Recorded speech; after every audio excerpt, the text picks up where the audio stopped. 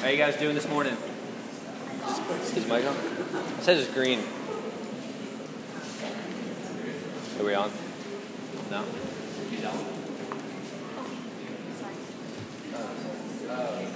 Alright, there we go. Got some vocalization. Wow, that's a great picture of me. So, raise your hand if you had less than 8 hours of sleep last night. Alright, keep it raised if you had less than 6. Less than 5? Less than 4? Less than 3? Less than 2? Wow, that's impressive.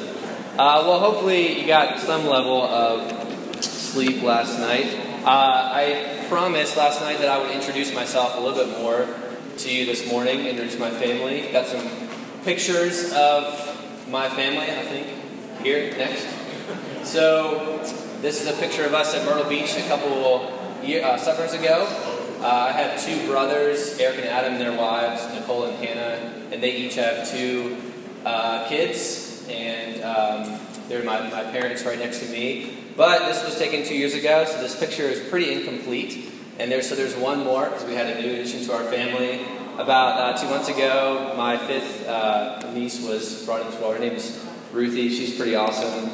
So there's a little bit about me and my family, and a little bit about who I am.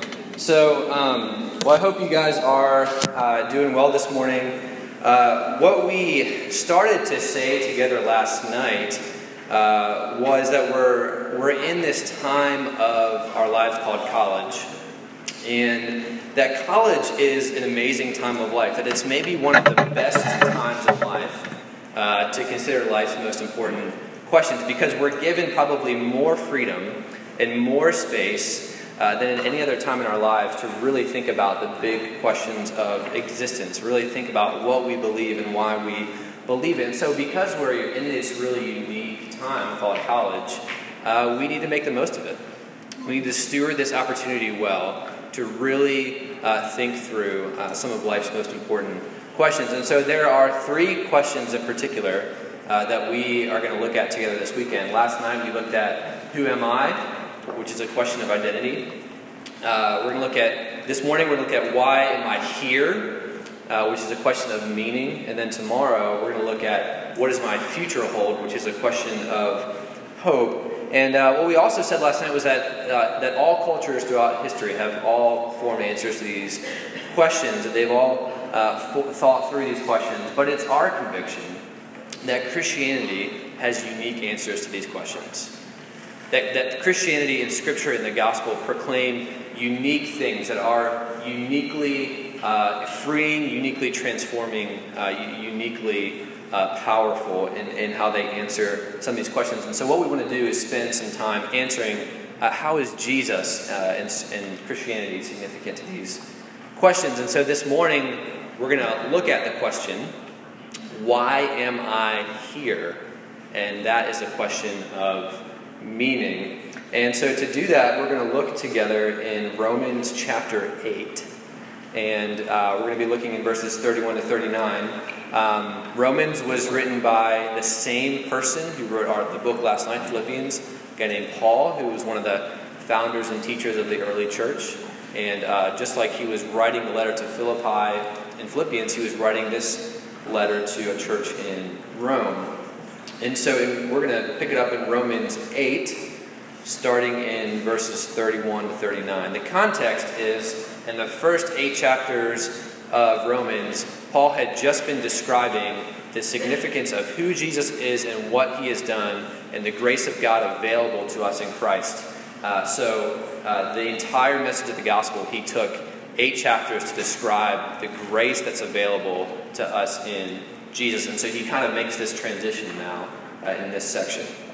So verse 31 says this: "What then shall we say in response to this?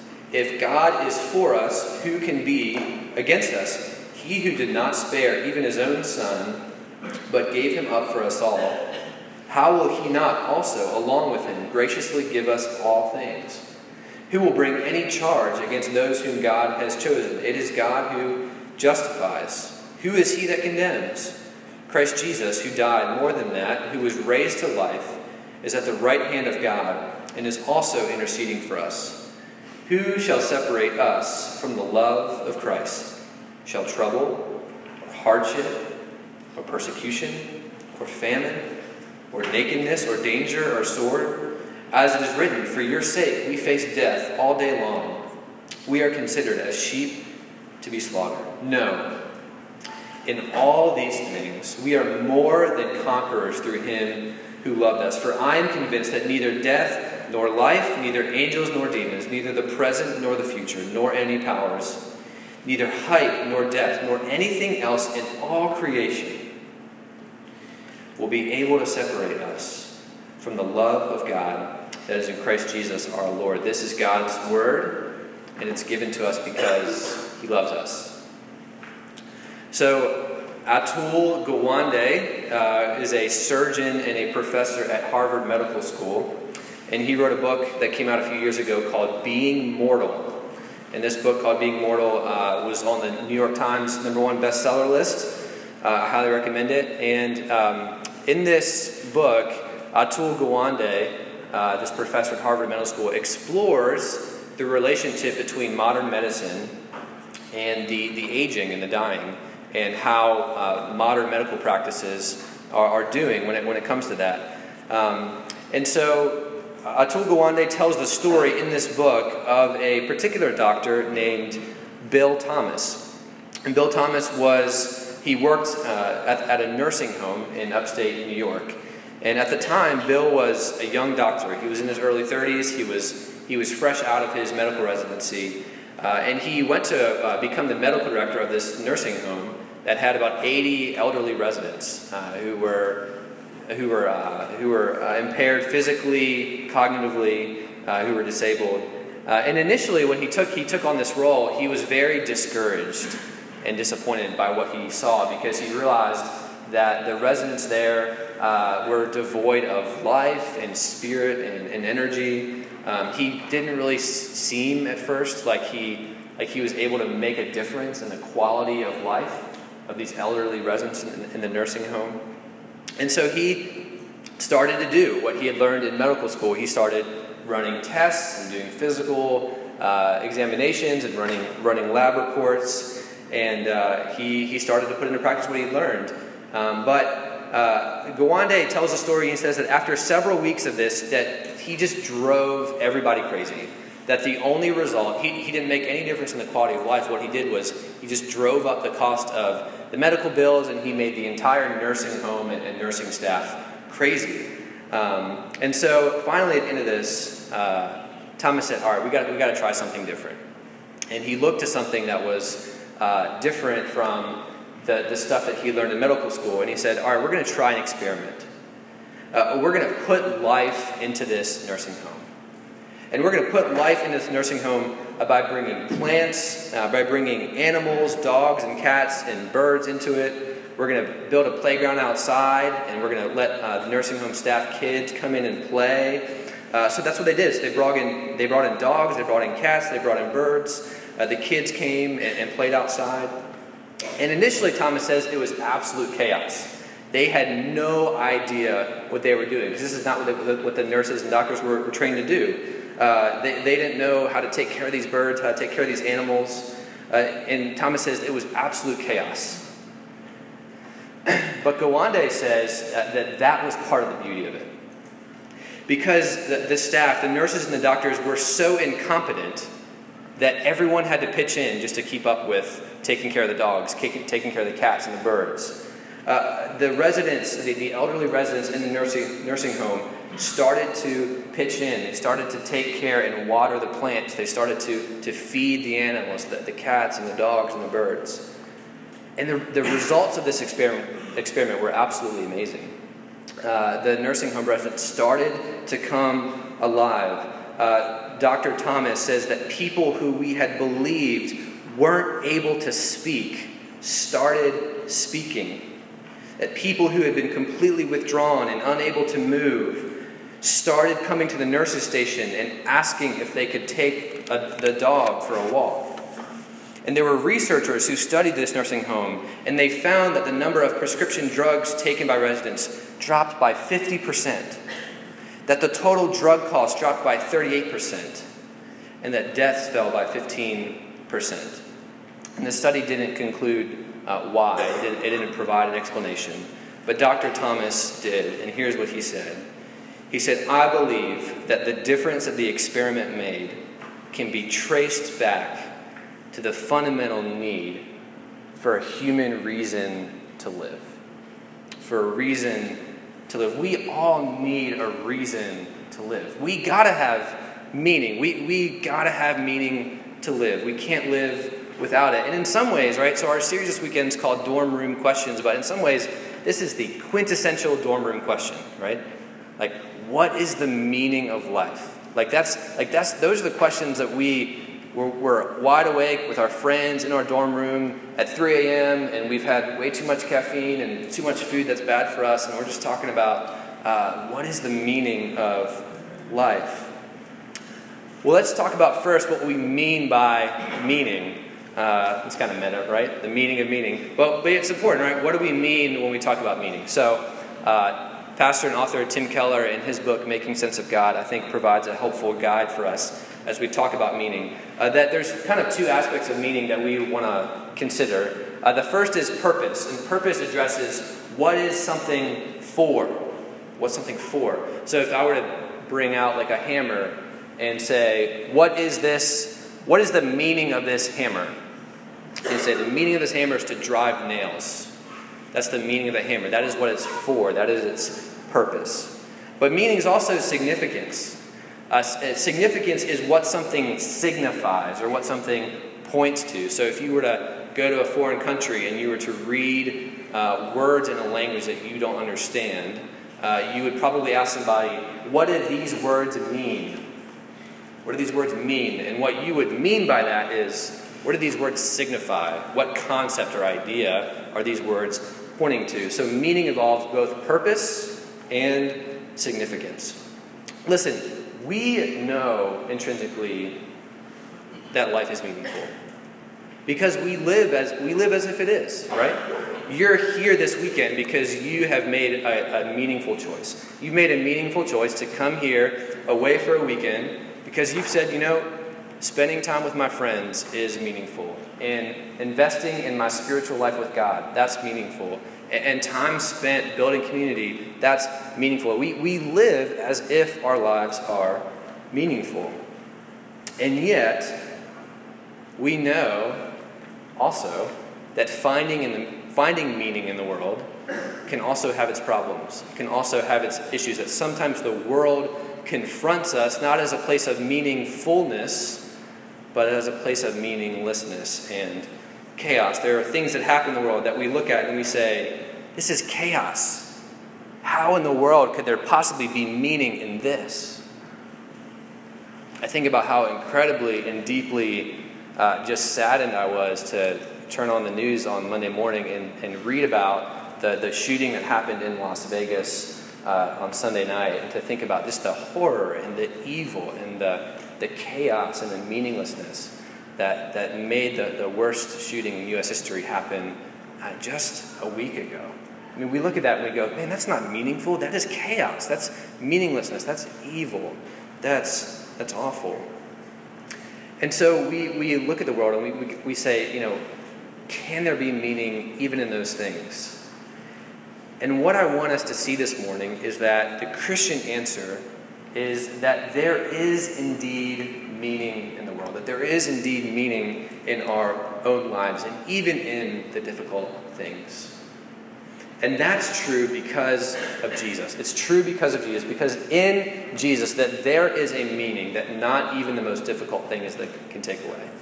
In Jesus there is a meaning that not even suffering or death can destroy. And so we're going to look at two sort of aspects of meaning this morning. We're going to look at first the problem of meaning, and then we're going to look at the source of meaning. All right? So first, the problem of meaning. So anybody who takes a class in college, like a philosophy 101 class, knows that meaning is a problem.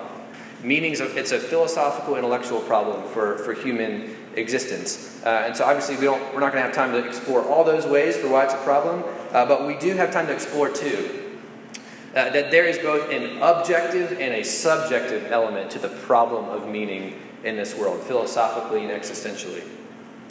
Objectively, here's the objective problem with meaning. Many philosophers and scientists, both a couple hundred years ago and modern today, have said that it is very difficult to justify objective, intrinsic meaning in the world from a secular viewpoint. That is, if there's no God, if this material world is all there is, that's sort of the secular viewpoint. That from that viewpoint, it is incredibly difficult to say the world has objective, intrinsic meaning. And many influential thinkers have pointed this out. I'm going to share with you two. So Thomas Nagel is a philosophy professor at New York University, NYU. And here's what Thomas Nagel says. He says, even if you produce a great work of literature which continues to be read thousands of years from now, eventually the solar system will cool, or the universe will wind down and collapse, and all trace of your effort will vanish.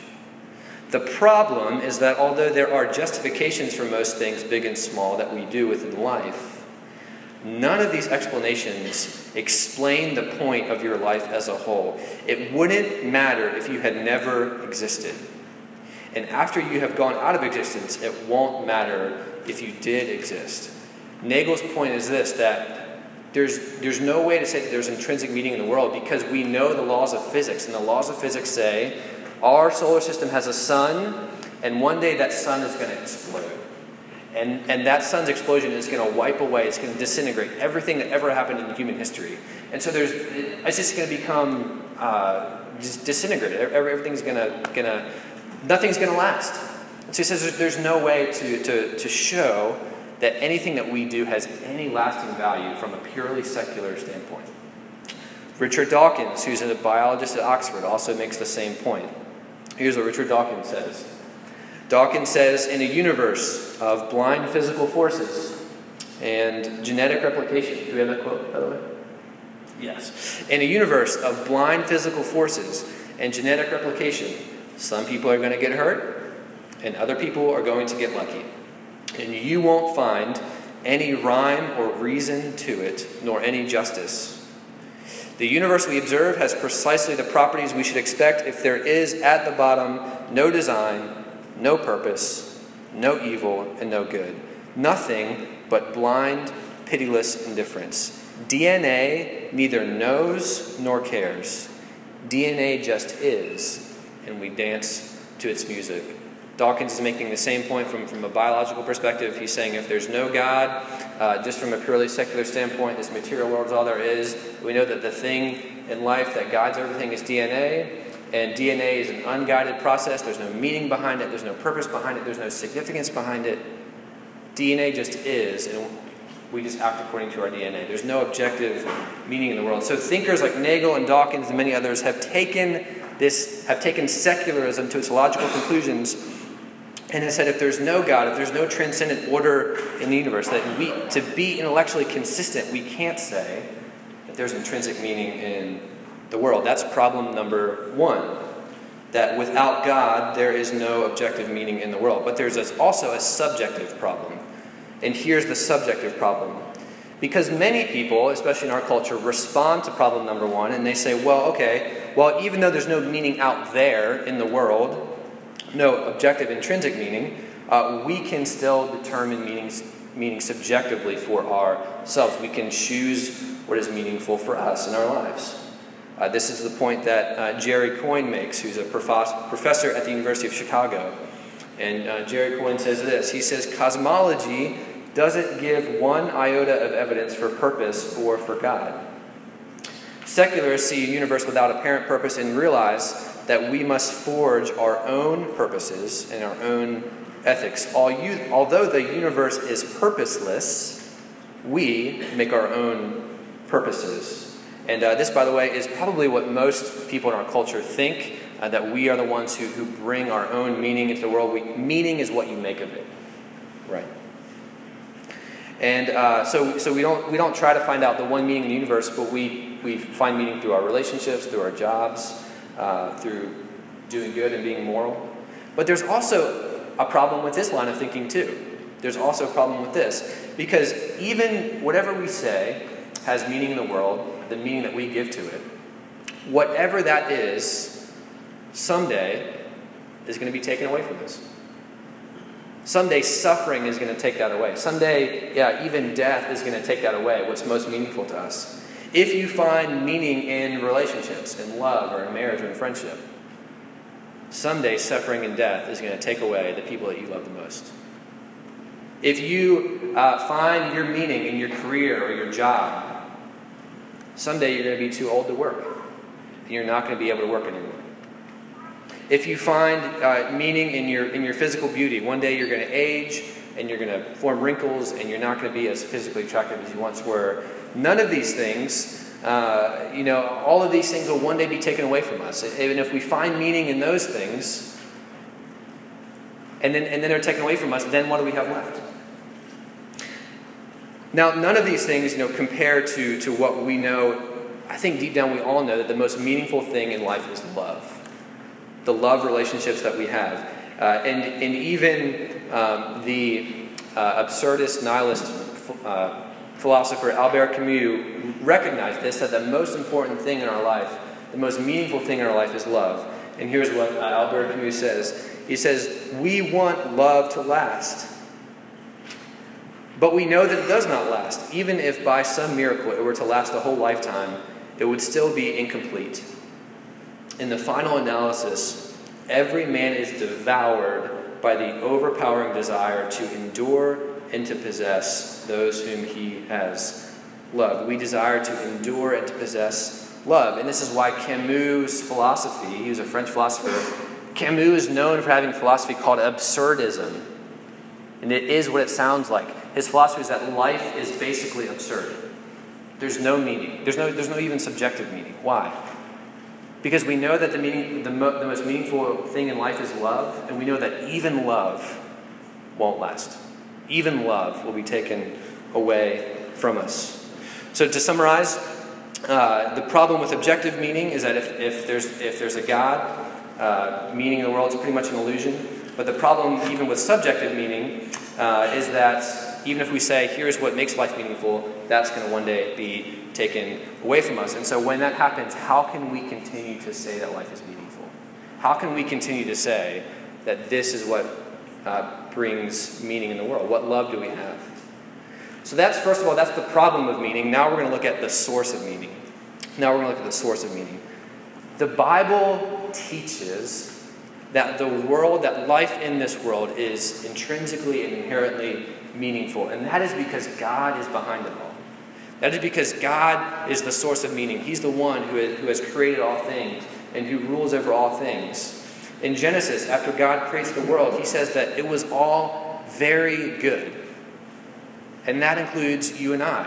Because human beings, we are the pinnacle. We are the crown jewel of God's creation. That he has made us in his image. And he has made you and I to be in relationship with him. To have a love relationship with him and with one another. And because we are made in the image of God, we intrinsically, inherently have both purpose and significance.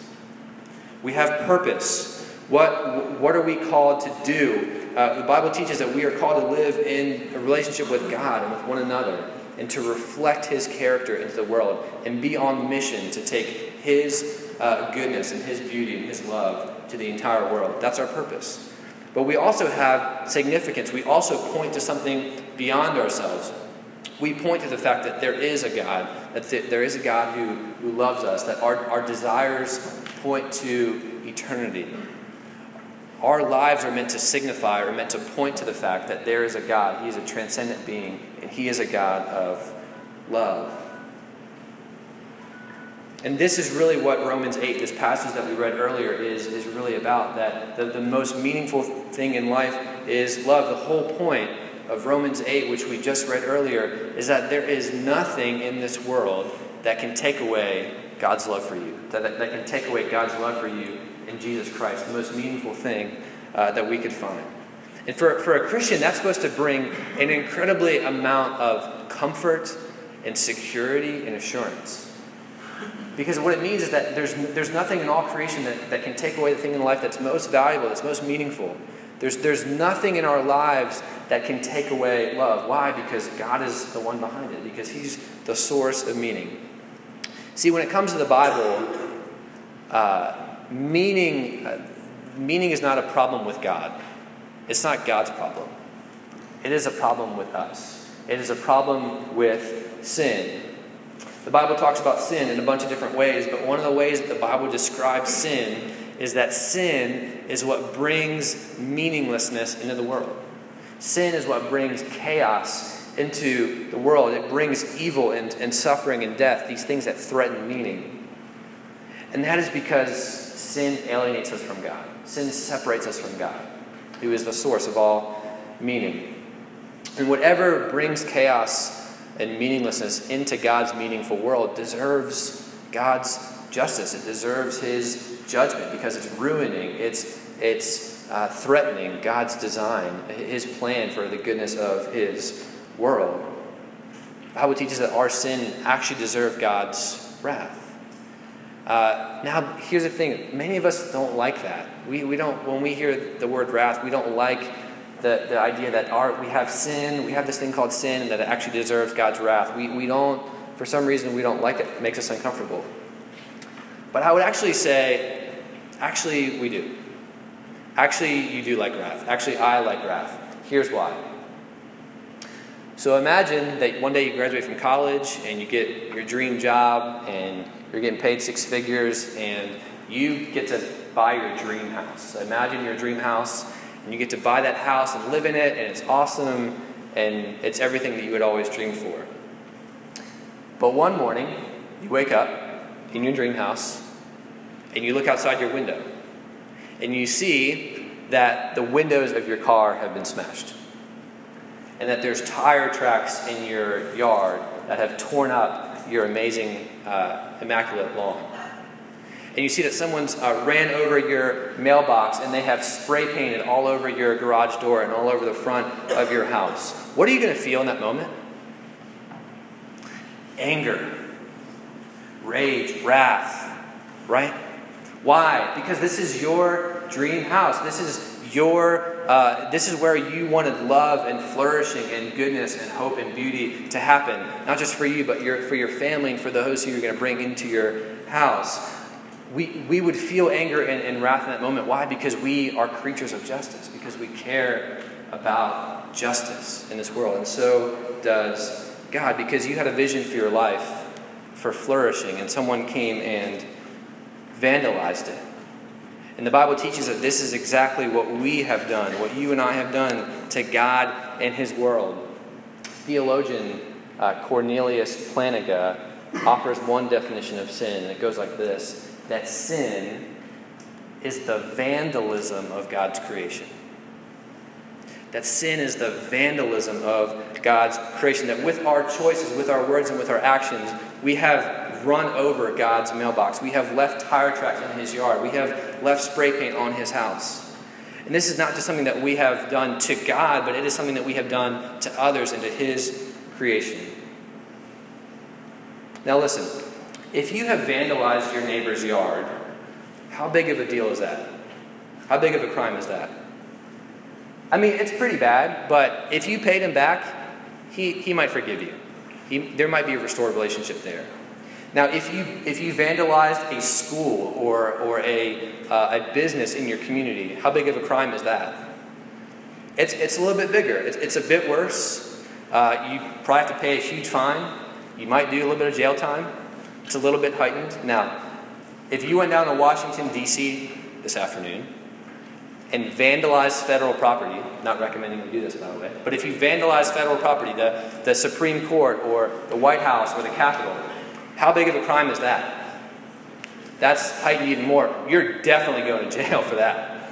I mean, maybe you'll get like $1 million fine, but you're definitely going to jail for that. Listen, do you think that God is more concerned about justice or less concerned about justice than the U.S. Supreme Court?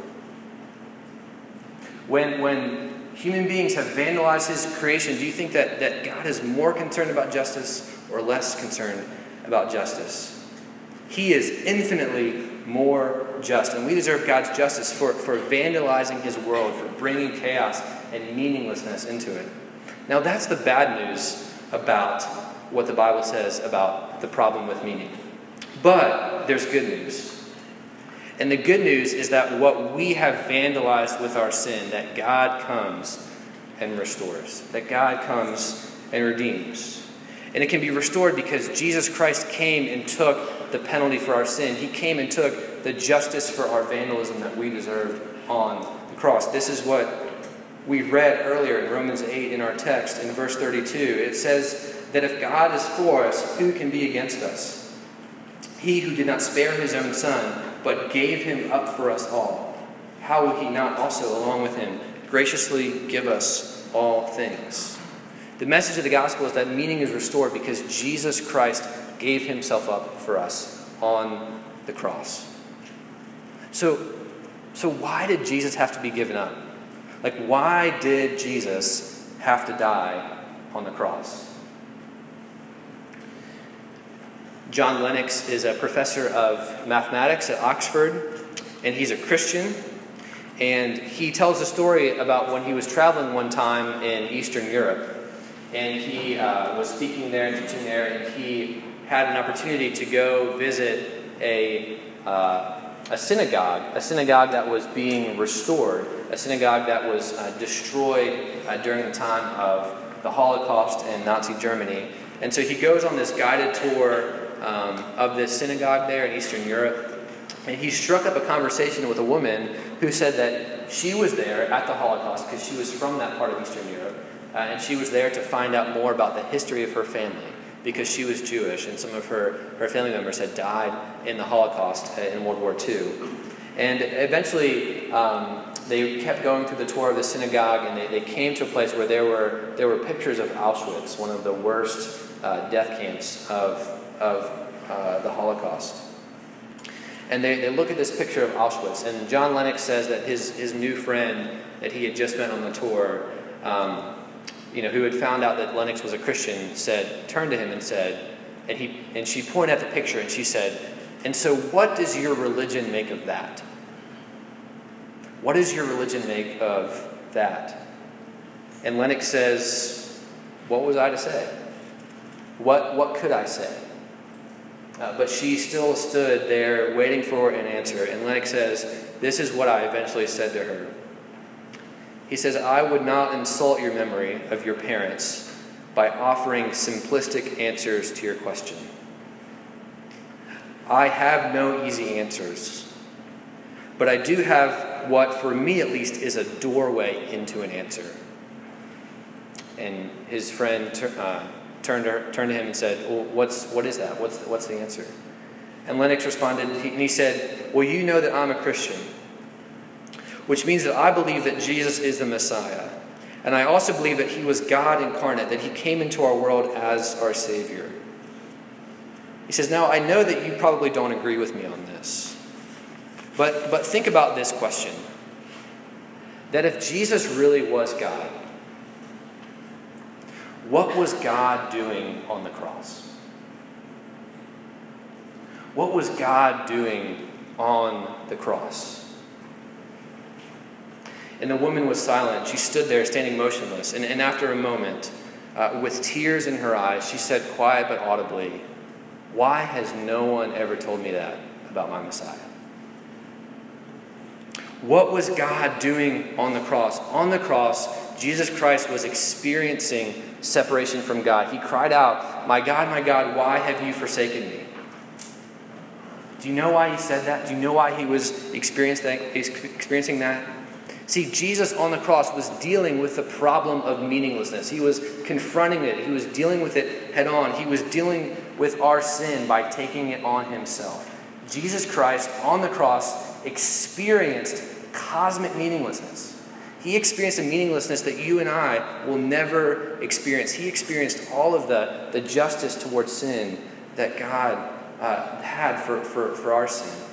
He experienced separation from God. He experienced chaos and meaninglessness in our place. And that's why what Romans 8 is saying is true. That's why we can know what it's saying is true, that nothing can separate us from the love of God because Jesus was separated from the love of God in our place. And that's why there's nothing that can separate you from the most meaningful thing in the world, God's love. Suffering cannot separate you from God's love in Christ. Death cannot separate you from God's love in Jesus Christ. The betrayal of a friend cannot separate you from the love of God in Jesus Christ. A season of difficulty and sorrow and grief cannot separate you from the love of God that's in Jesus.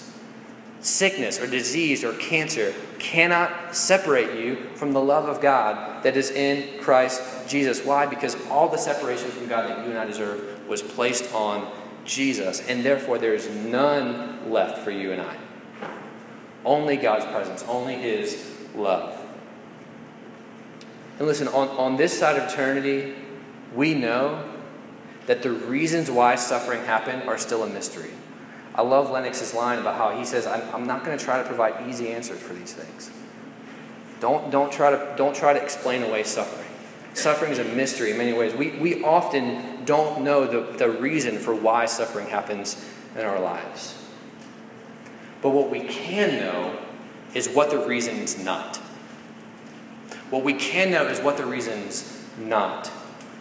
That it's not because God is displeased with us. It's not because God's angry with us. How do we know that? Look at the cross.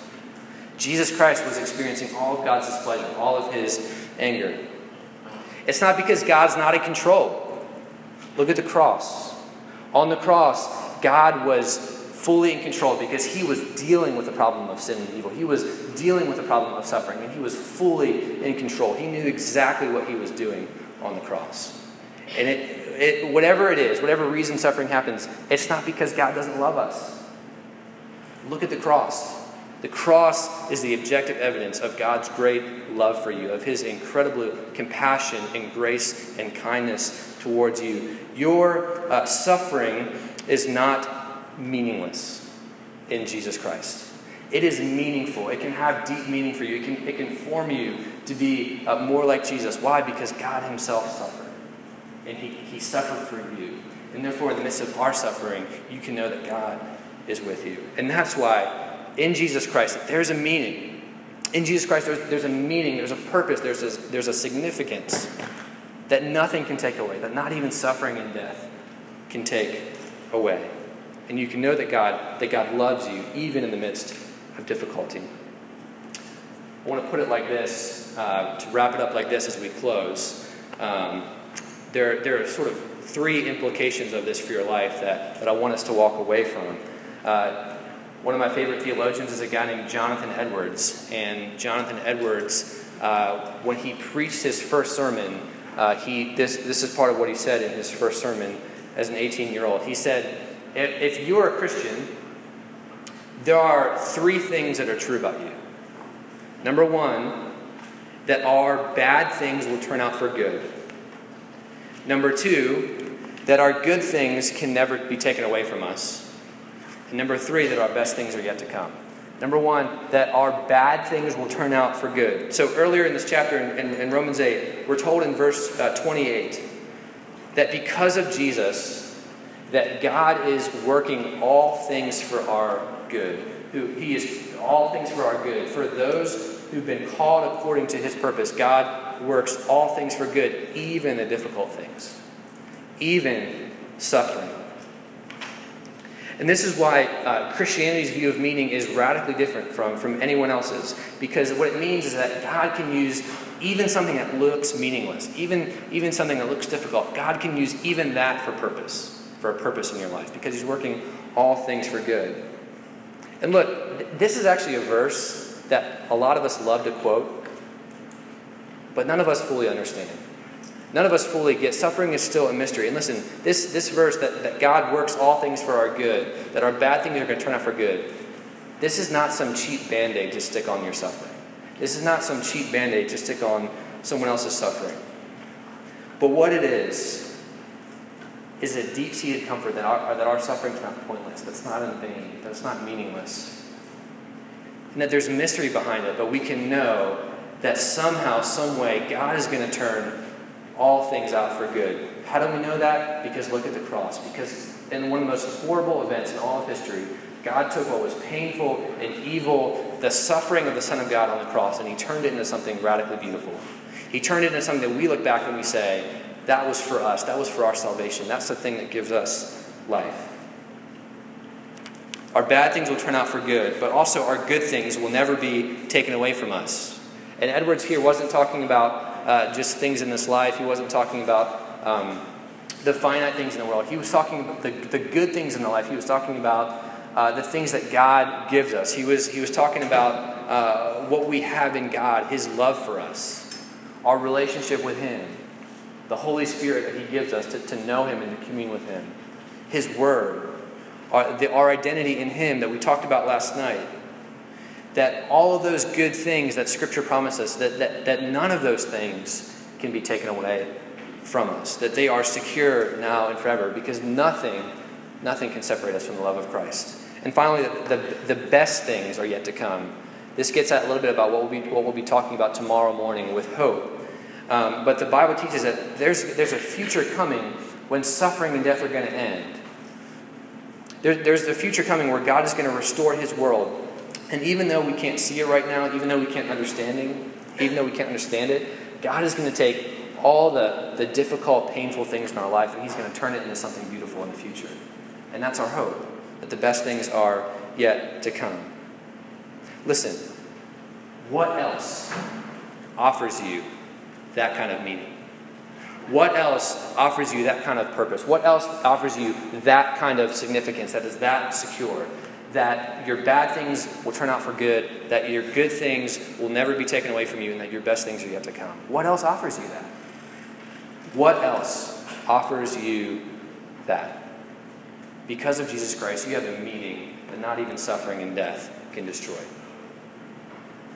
We're going to transition now into a time of reflection and thinking about this talk. So I want to invite the band and Brandon to come on up. And just as you have reflected on what we've said so far this weekend and both last night, what we're going to do is we're going to throw some reflection questions up on the screen, and the band is going to play. So I just would encourage you to use this time just to reflect between you and God, and to reflect on where you're at with him, to reflect on what is something that you think that God is saying to you, something that has struck you.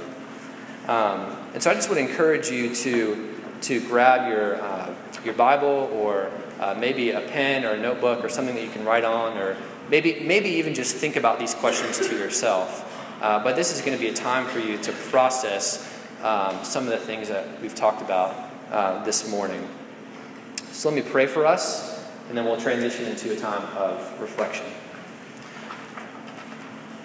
Lord God, thank you that you are a God who brings about beauty and meaning into this world, and yet you're also a God that redeems it. You're also a God that loves us enough to send your Son to die for us, so that we can know that your love will never be taken away from us. That we can know that your love for us is secure. It's secure not just now, but forever.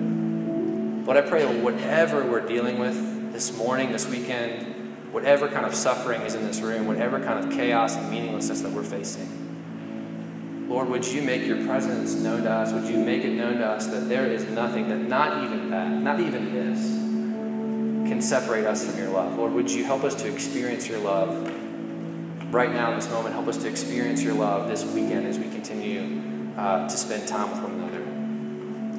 Lord Jesus, thank you that you love us that much. You love us enough to go to hell and back for us on the cross.